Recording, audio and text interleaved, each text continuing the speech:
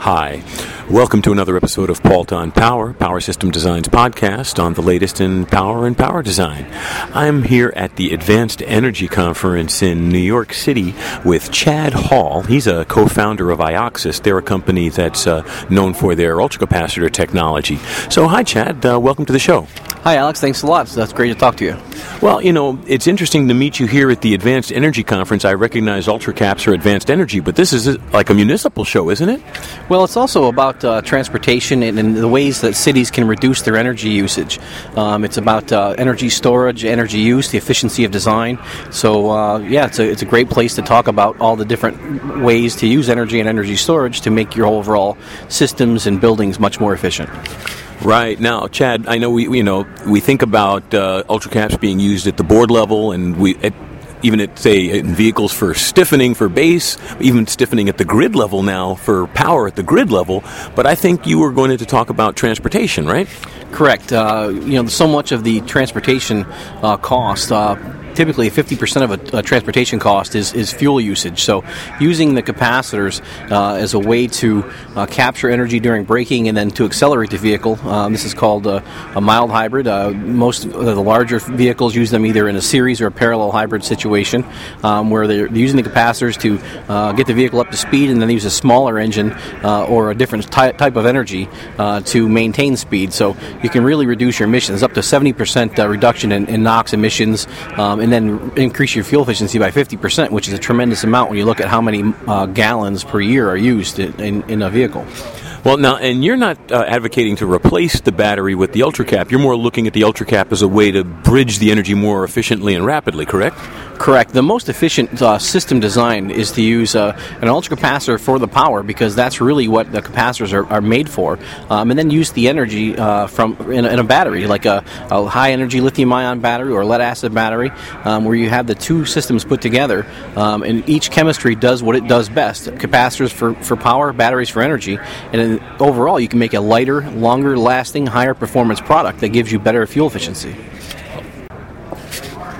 So the whole issue is not so much that you're trying to challenge the designer of the hybrid vehicle to change his energy source. You're more trying to get them to change their energy management. Correct. It's all about efficiency. When you look at the efficiency of a capacitor, round-trip efficiency is 98%, and a battery is about 70%. So at the end of the day, you really want to manage your chemistry so that you have the most high-performing product, which means the best round-trip efficiencies. And that's looking at the proper voltage, the proper current, and all those things that you need to have from the different technologies you have. And like I said, we're not trying to replace batteries in most of these applications. We're trying to make them better. But there are applications, and there's actually an application here at the show where they've actually switched to capacitors in general away from batteries. There's a company here called EMD, and they're doing a retrofit program where they use capacitors to retrofit class 3 to 8 trucks. And it's a one-day installation using capacitors, and they get a 20 to 30% increase in fuel efficiency.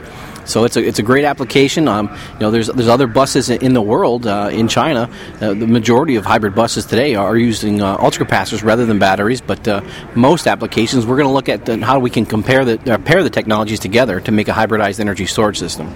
Now, some would say, maybe possibly paranoid, adding another power system, another storage technology to the vehicle would make it less safe because there are more places for the system to break. But would it be better to argue that it improves the way the system's managed and increases safety? Actually, it does. When you switch to, first of all, higher energy batteries rather than high power batteries, that's what the chemistry of the battery is meant to be, high energy. So it's inherently more safe than a high power battery. But at the same time, the part of the energy storage system which is considered to be or more dangerous would be the battery portion rather than the capacitors. So you have a smaller piece of the material that you're worried about, and then it's just a simple electronics between the two. So it's very safe and very easy to do. It's just a simple management of the ion or the electrons, either in or out. So you're just looking which way you do it. Well, and that's it at the end of the day, right? You have to move the electrons around, and you can't change the laws of physics. Correct. That's right. You want to just make sure you get them the most efficient way there that you can. Excellent. Is there anything else you'd like to leave with our audience before we close out this episode, Chad? Well, I think it's been a great show, and I think people have, certainly are looking at capacitors as ways that they can increase their efficiency and change their designs to be better. And that's really what we're here to show for, is looking at ways we can use advanced energy or energy storage to make our lives better and reduce our emissions and make our footprint on the Earth a little better. Well, thanks a lot, Chad. I really appreciate you taking the time to be with us today. Thank you very much. If you need any more information about capacitors, you can check out our website, www.ioxus.com. That's ioxus.com. Thanks, Chad. And I'd like to thank everybody out there in the audience for being with us today, because we wouldn't be here without you. Tell your friends. This is Alex Pault for Pault on Power. Have a great day.